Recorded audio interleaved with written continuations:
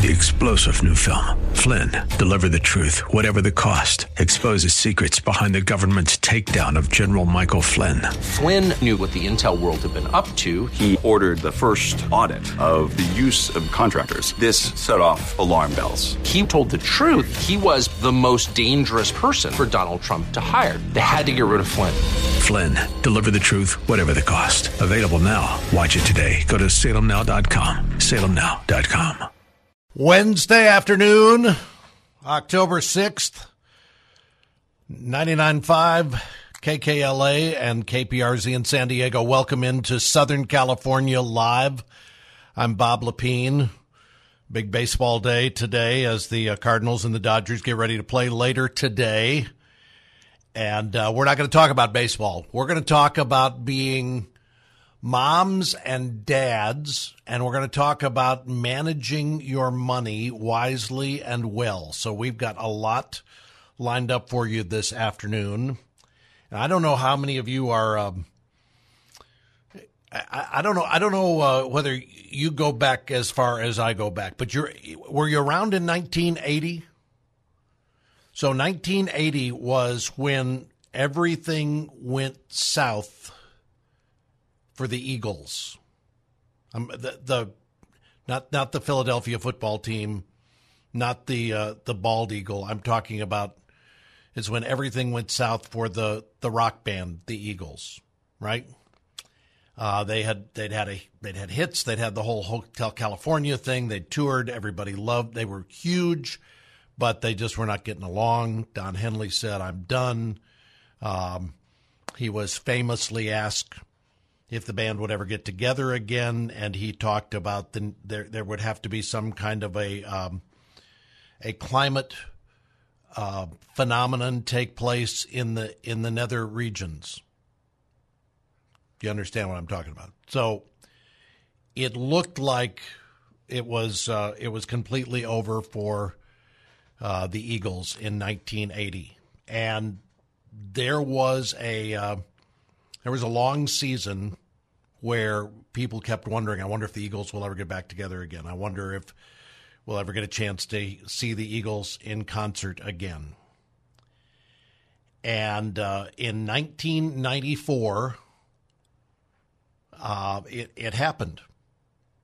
I don't know the details, but after a 14-year separation, the Eagles were back. They toured.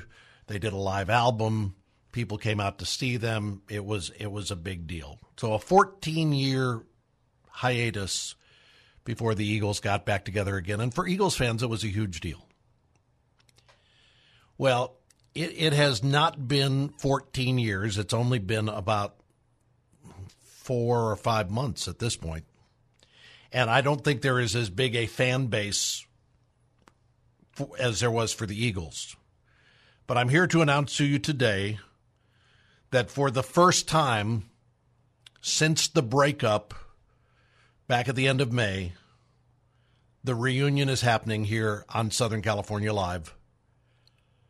I am back together again today with Dave and Ann Wilson, who I spent years with on Family Life Today. This is the first time we've done this together since we wrapped things up. Back, I feel like we should have a little Eagle. No, I'm saying this, and as soon as I say it, Dave Wilson grabs his guitar and wants to play it. Not over the phone, Dave. All right, we don't need it. Dave and Ann Wilson are joining us this afternoon on KKLA and KPRZ here in Southern California Live. We're back together, guys. The band has been put back together. I tell you what, that's a stretch comparing us to the Eagles. You know, it was when hell freezes over, right? I said it was a climactic occurrence in the netherworld. I tried to be delicate about it, and you just come right out with it. This whole intro, it just made me miss you all the more. So for those of you, I was grabbing my guitar. I knew you were. For those of you who tune in weekday mornings at 8:30 to listen to Family Life Today, you guys know that for 28 plus years. I co-hosted that program first with Dennis Rainey for 26 years. And then the last 2.5, 3 years, it's been with Dave and Ann. And back in the spring, I said enough of this and just handed it over to them. I said, I'm taking a vacation.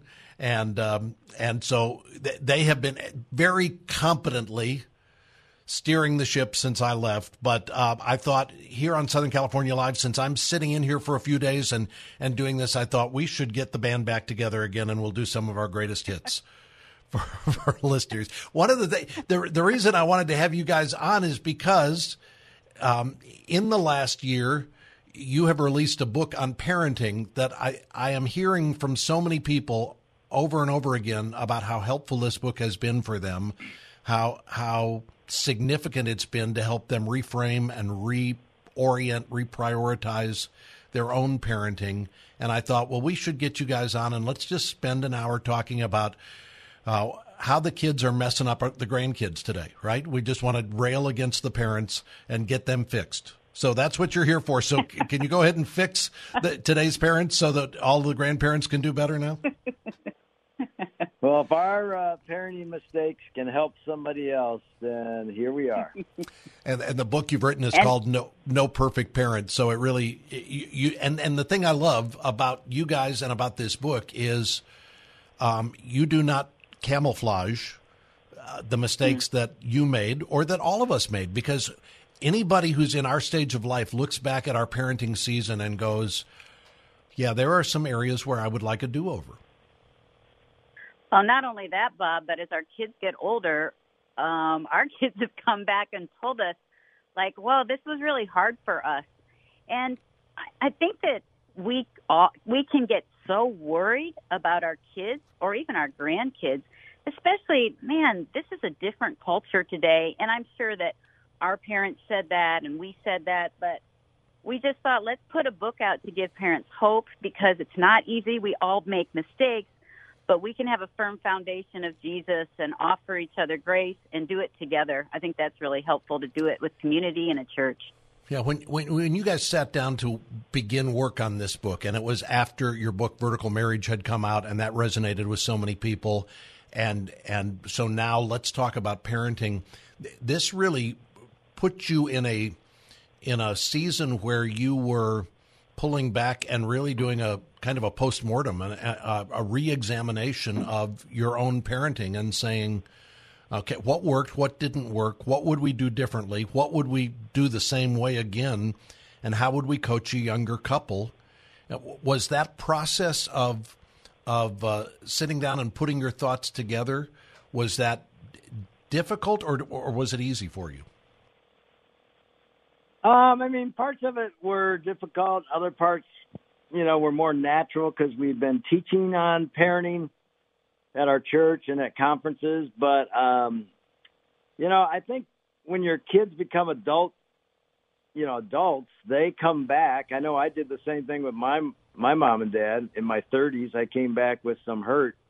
Well, guess what? Our kids did.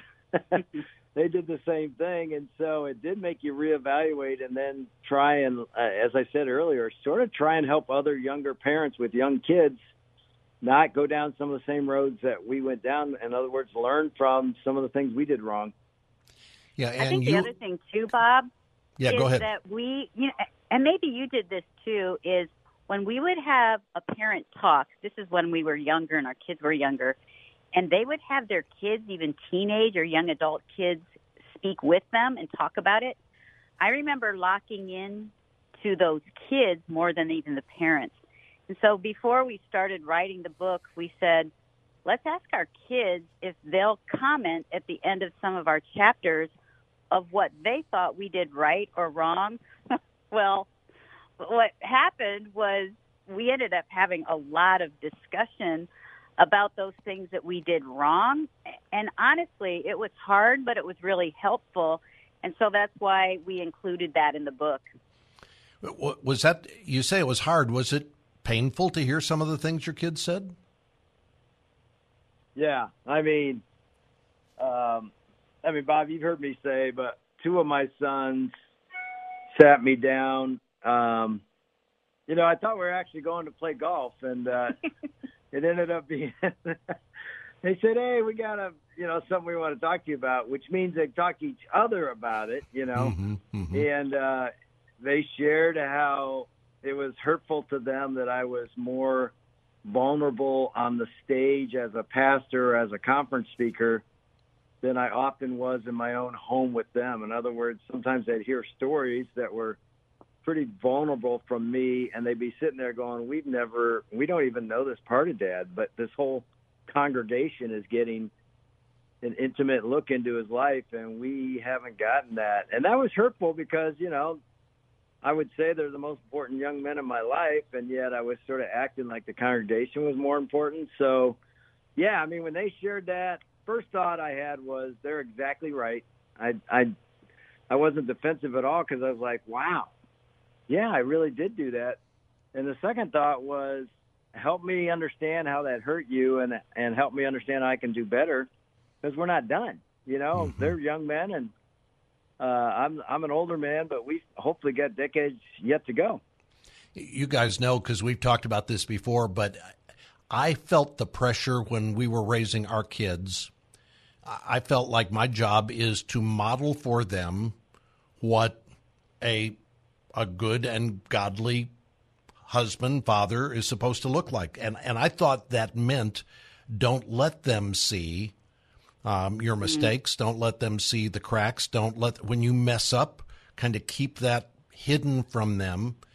And it was only later that I recognized that I was stunting their own spiritual growth by not showing them how everybody does mess up, and here's what you do when you do mess up. I didn't model that for them. I just kind of kept that hidden away.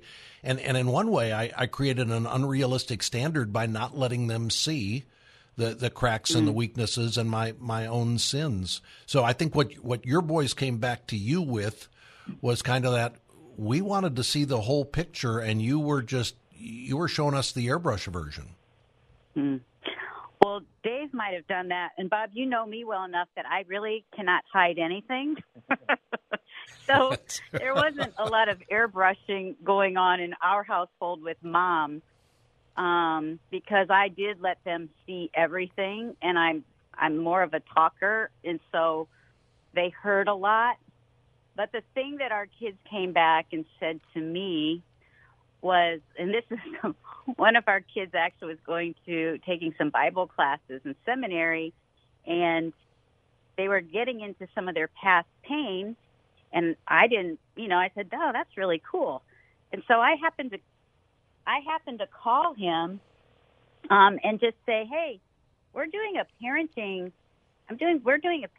session. Could you give me some tips on what you thought we did well or what we did poorly in parenting? And he said, actually, Mom, I'm taking this class right now, and what I'm realizing is that you really didn't listen to the pain that I was in. And I was like, I said, wait. He said, I don't want you to talk about this publicly. I want to just tell you personally that it felt like you were just trying to fix me, and you were so fearful that I didn't know what was going on. And so anyway, that was really hard. Like, I wasn't great at attuning with our kids when they were in pain. I just wanted to jump out of the pain. Yeah. I want to talk, I want you guys to talk about those of us who are in this stage who do look back and go, man, we messed up. I mean, we'd look at some of those significant gaps in how we raised our kids, and we look at our kids and think, did I cause, they're making these choices? How am I responsible for some of the, I want to talk about that. And then we're going to pivot and talk to those who are in the process of raising the next generation and get your best advice for them. So let's start off, because Ann, one of the things you talk about in the book is mom guilt and mom regret.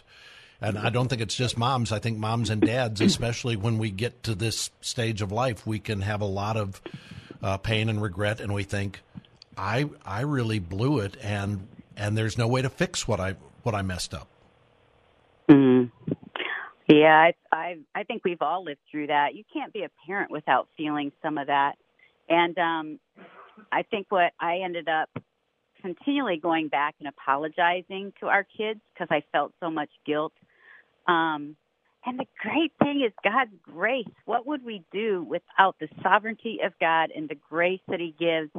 And we aren't perfect, and we are going to fail. And so I think Dave and I have both stood before often, and I said it to one of our kids last night on the phone, like, man, I'm really sorry. I feel like, because he was bringing something up, and I said, I feel like we failed you in that.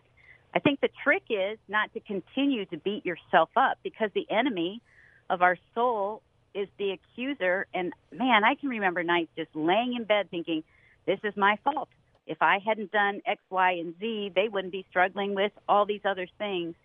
And I think what I have to continually do is cast my cares upon Jesus, but also my kids of saying, Lord, I'm trusting you.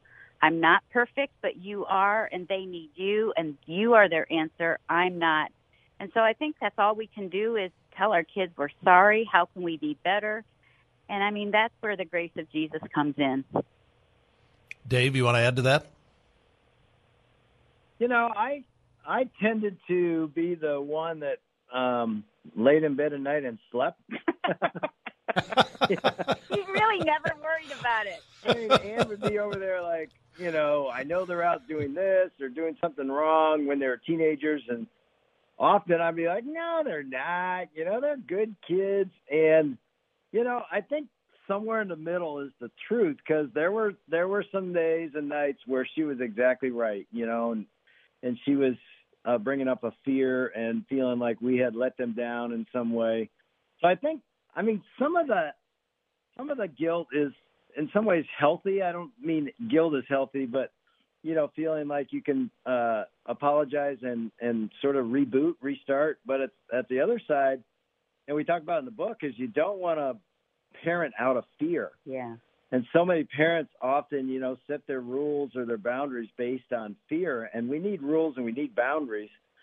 But fear-based parenting is not the way to go, because it grips you, and you live in anxiety the whole time rather than freedom and grace. And so obviously there's some kind of balance that we tried to make. And even us as two parents, we sort of had that balance. One of us was feeling one way and I was feeling the other. And sometimes it went the other way. I remember for years Dennis Rainey reflecting on the fact that our kids are not robots. There's not a recipe. Yeah.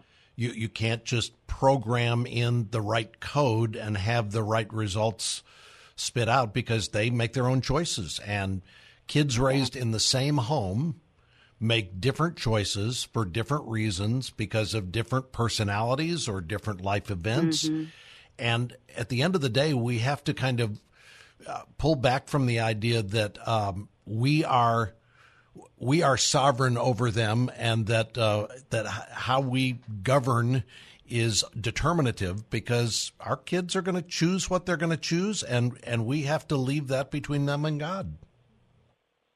Yeah, and I also think, and we wrote about it a little bit in the book, how sometimes we, as parents, we sort of set the goal that our kids would be perfect and never sin. You know, that's sort of our goal. And when they do, we're just wiped out because we're so discouraged that we didn't do it right. They're going to sin. That's going to happen no matter how perfectly you parent them. And I actually think we sort of, I mean, Ann and I sometimes differed on this, but I was like, man, I sort of want to be there when they sin so we can help put together the broken pieces while they're still under our roof, because we know when they leave, you know, when they make mistakes, we're not going to be there. And so in some ways, while they're teenage years making some bad decisions, we get to be around them to help put the pieces back together. I know that in some ways it sounds crazy, but the man I am today was built in many ways by some bad decisions I made as a younger man that taught me a lot about what it is to be a man of God. And so I wouldn't, in some ways, you know, I look back and I would change a lot of things. There's some things I wouldn't change that I did wrong because it made me who I am today. And that same thing happens with our kids. I would also add, Bob, it's never too late to apologize to your kids. I happened to take our parenting book, No Perfect Parents, and I read it, parts of it, to my dad, who's 92. You know, and he can't hear well, so I'm right up on his ear, and he's not great health-wise. And as I was talking about dads and daughters in the book, and I read to him just this little part that I felt my dad did a good job.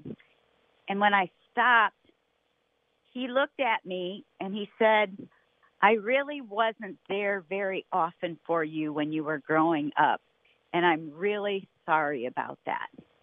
And I'm 60, and can I just tell you that felt like really good and affirming. And of course I forgave him years ago, but it's still, there was something just beautiful about a 92-year-old man still being able to say, man, I probably didn't do that great, and I'm sorry for that. So I don't think it's ever too late to say those words to our kids.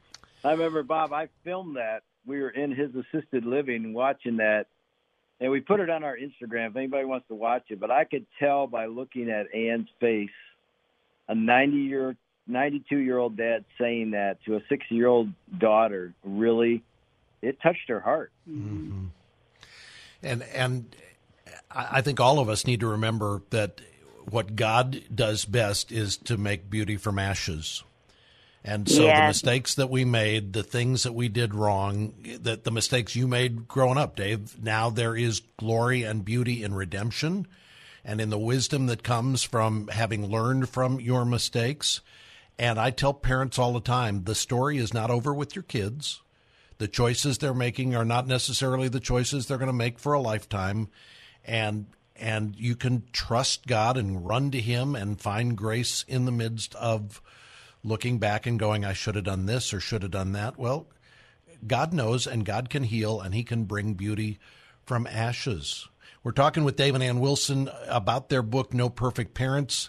Dave and Ann host Family Life Today, which is heard on KKLA, 8:30 in the morning. So I hope you're tuning in each morning and getting practical biblical help and hope for your marriage and your family. Weekday mornings here on KKLA. Or you can find Family Life Today on the Family Life app. If you're looking for a way to listen to it on the go, it's available there as well. When we come back, I want you guys to get out some of your best coaching tips, and I'm going to put a room full of, we'll start with the parents who are raising the toddlers, and then the elementary age kids, and then the teenagers, and just give us your best coaching tips for each of those stages of parenting as we continue the conversation here on Southern California Live. We'll be right back.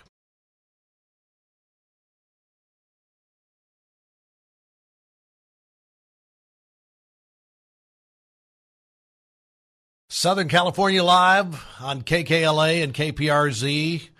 Wednesday afternoon, we've got Dave and Ann Wilson from Family Life Today joining us this afternoon. We're talking about parenting. We're talking about their book, No Perfect Parents, which is a book that I think is helpful for parents at every stage of the parenting process to help stimulate your own thinking about how you can be more purposeful, more intentional, more strategic in your parenting journey.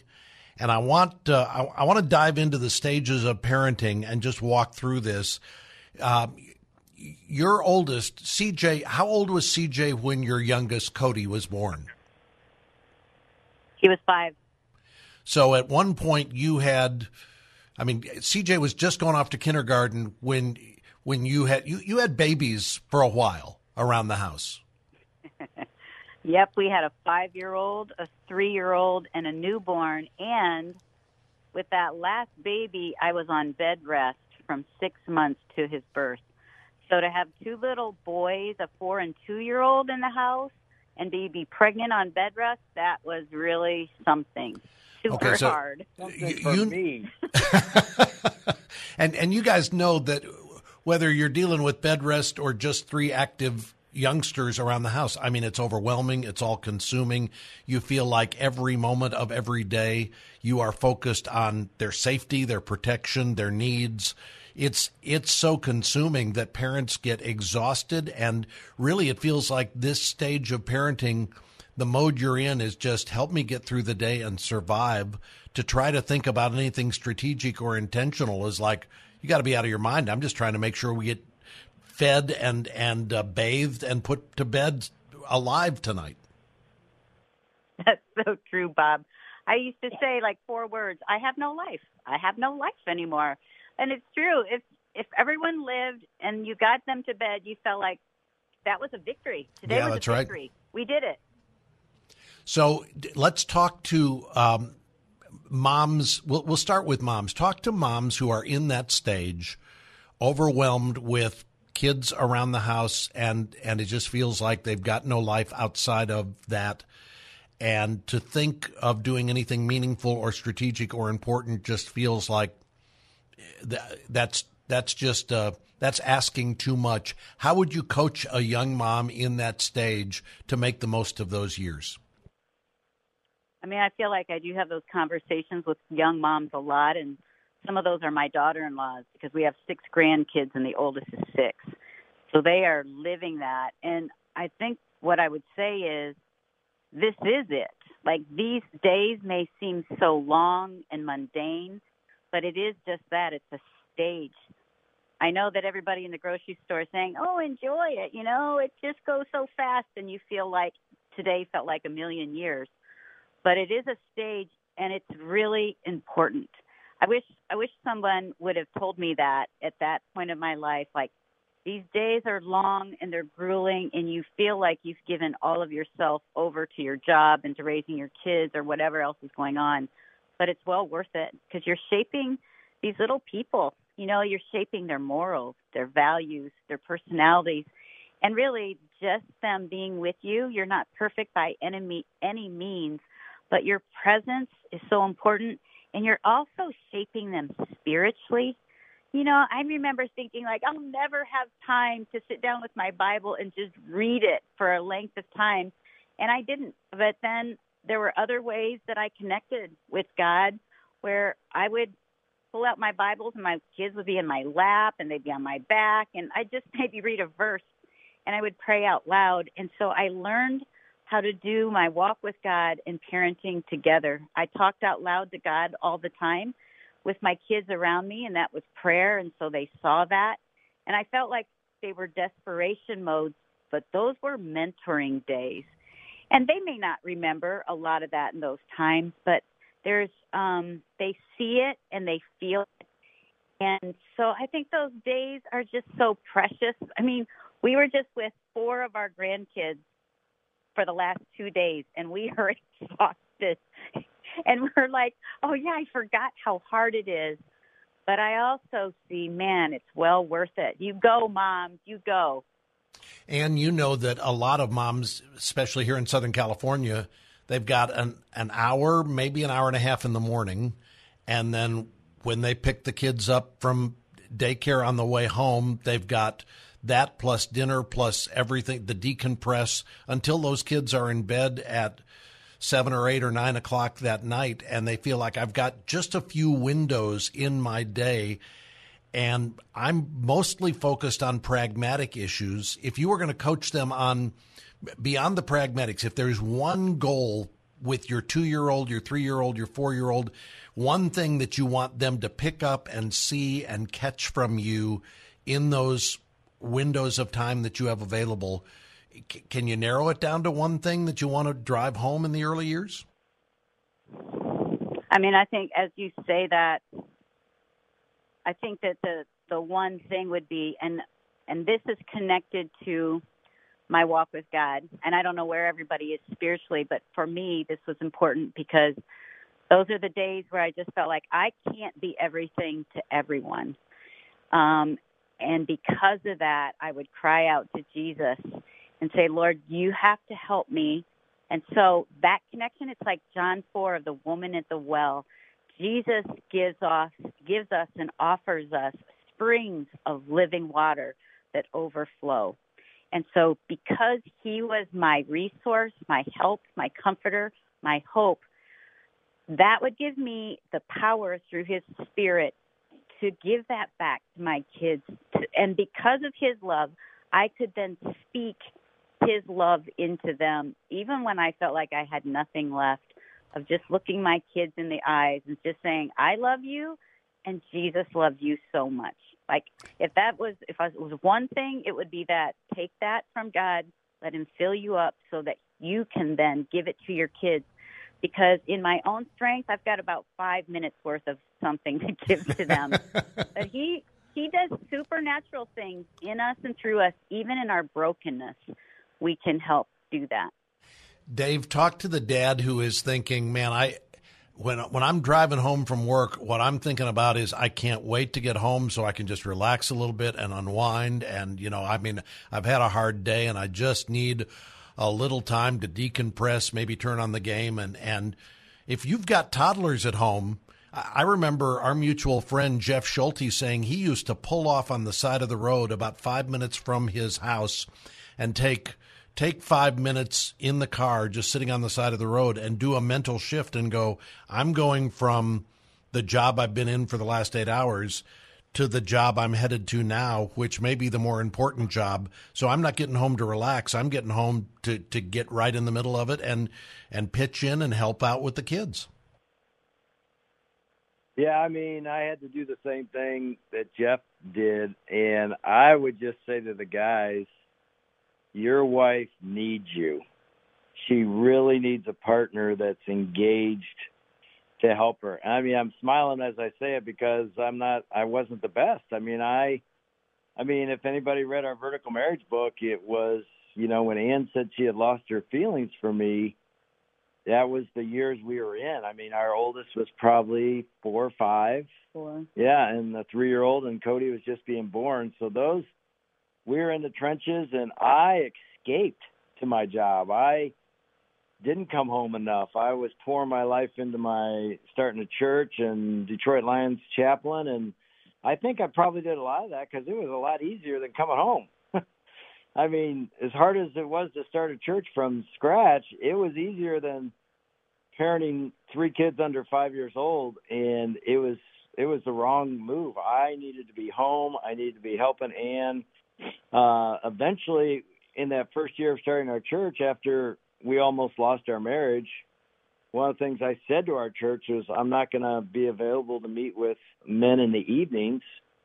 I need to be home, helping my wife and being a partner to put our kids to bed and reading the Bible with them and praying with them. And if you want to meet with me, you can meet in the morning with me, but at night I need to be home. Now, I wasn't home every night, but I wanted to be home more than half the week. And I thought the church would celebrate that, and most of them were upset with that. They were like, you're our pastor. You need to be available for us. And now that I've got grown sons and grandkids, it was one of the best decisions I made. Well, and at our house, I know bath time and PJs and story and putting you to bed, that was, I just took that job on. And I don't remember it was Marianne saying, here, I need you to do this. It just, I pitched in and did that. And our girls, our kids would tell you that they loved that connection with us. But I think Marianne would tell you she just loved having a respite, some time where she could just she loved, honestly, cleaning the kitchen by herself with nobody else, where she felt like she was accomplishing something and getting something done, and just a little peace and quiet and a little me time while she did that. So I would say to moms and dads, this season is a hard season. It's not an insignificant season. You can, as Ann said, pour in the message that there is a God who loves you. We wanted to pour into our kids the idea that you are not the center of the universe and you're a part of a family, but the whole world doesn't revolve around you. We wanted them to learn that at an early age. And then, Dad, be engaged and be equipped in these years. We're talking with Dave and Ann Wilson about their book, No Perfect Parents. You hear Dave and Ann weekday mornings at 8:30 here on KKLA. And we're going to continue the conversation and talk. We're going to kind of skip over what we call the golden years and get into the teen years, because that's where a lot of the parenting comes off the rails. But we'll take a quick time out and continue our conversation in just a minute. Stay with us.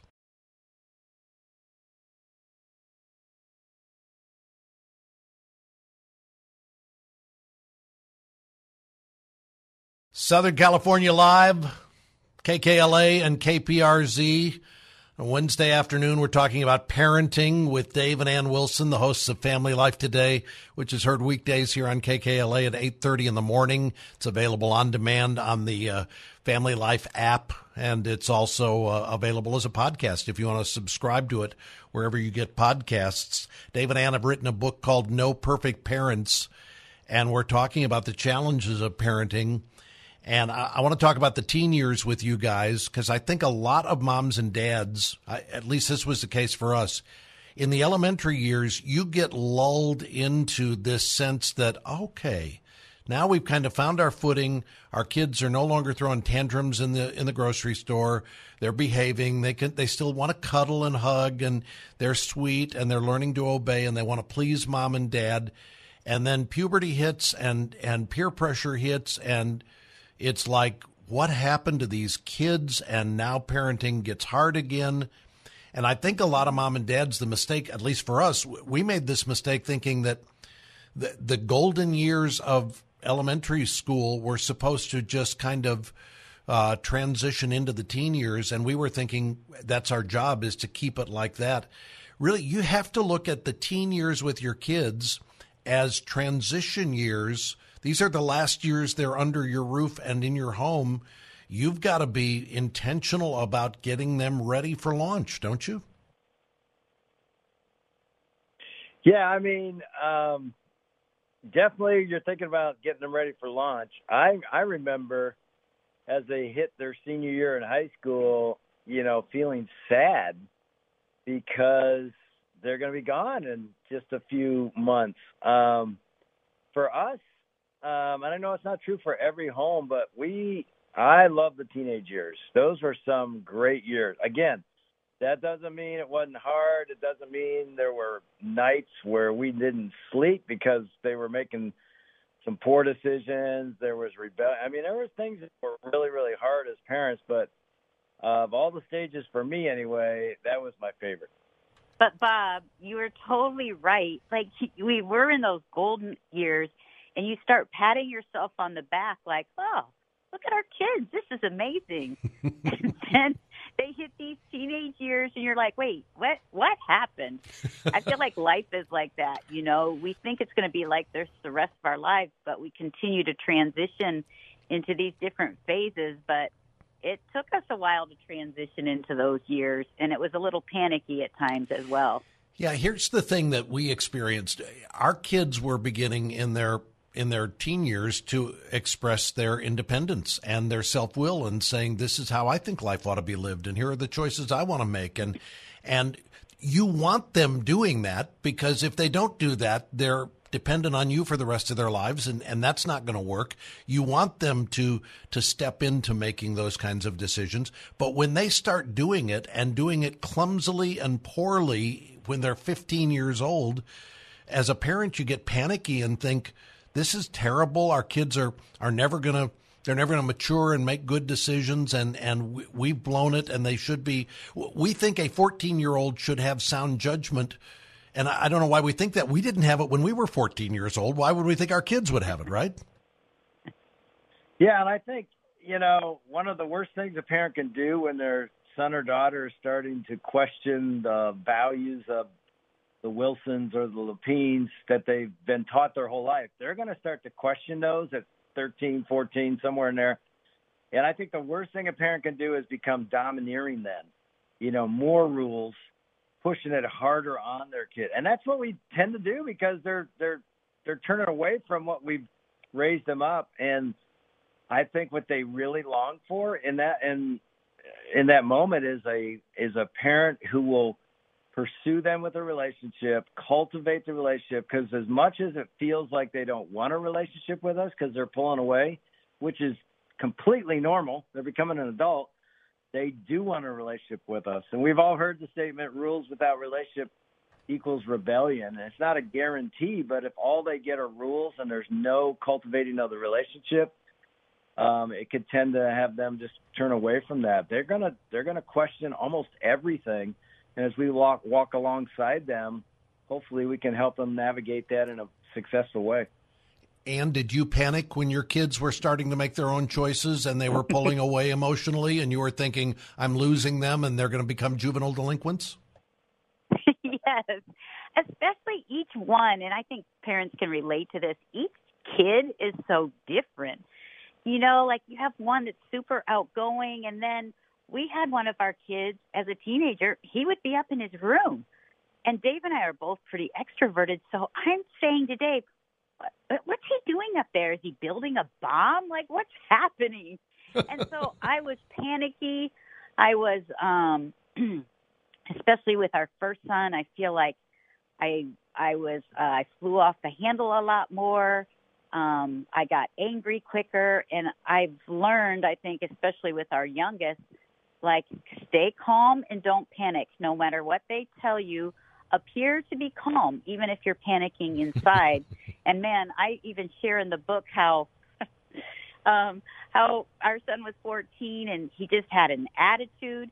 And I think too, for a mom, it feels like, especially with sons, that they can push us away. And my friends with daughters feel that same thing.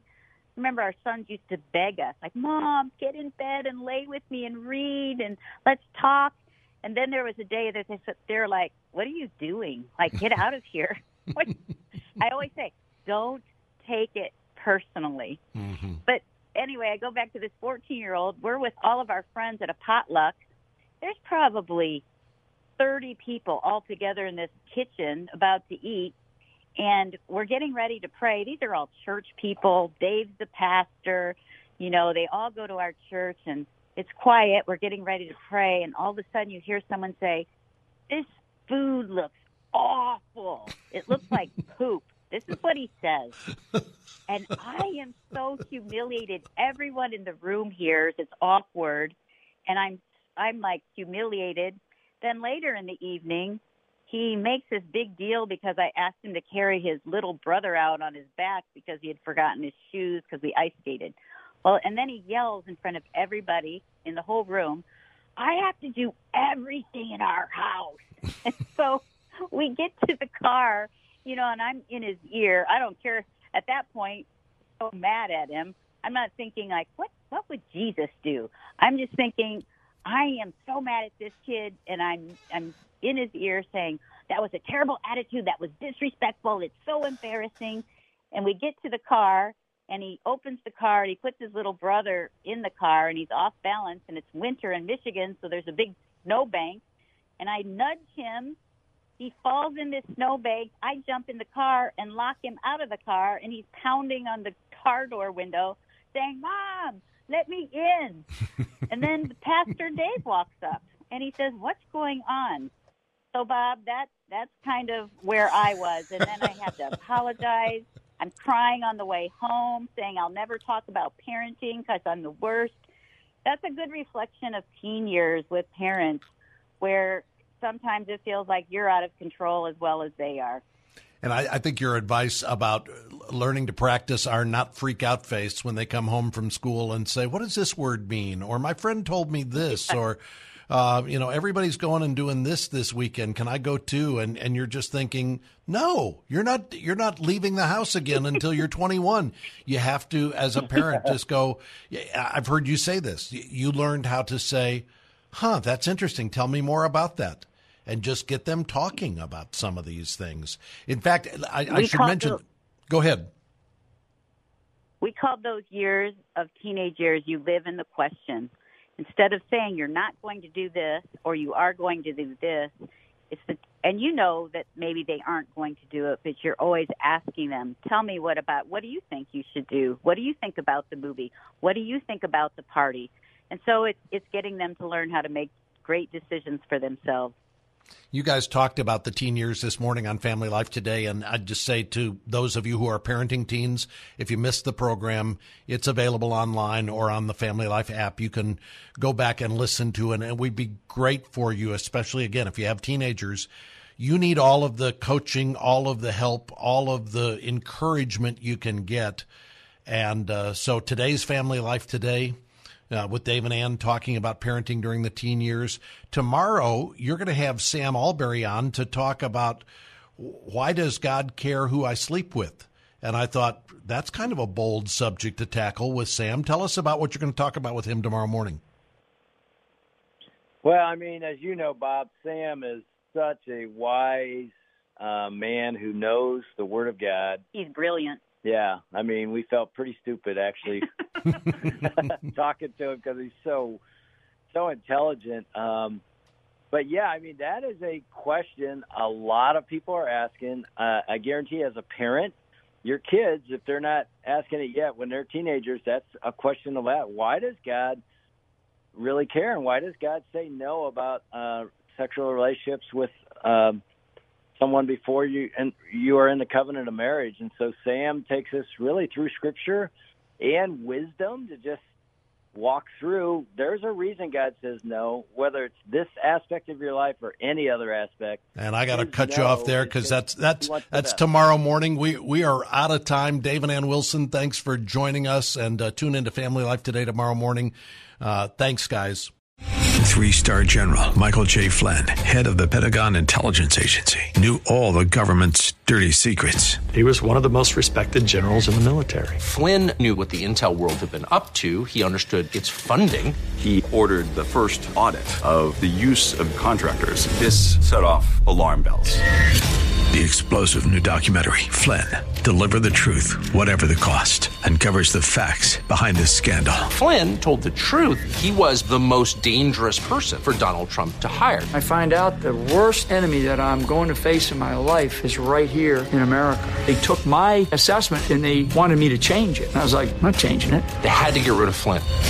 With in-depth interviews, archival footage, and never-before-seen personal records of the man behind the headlines. I just felt like I was drowning. Flynn, Deliver the Truth, Whatever the Cost. Available now. Watch it today. Go to salemnow.com. salemnow.com.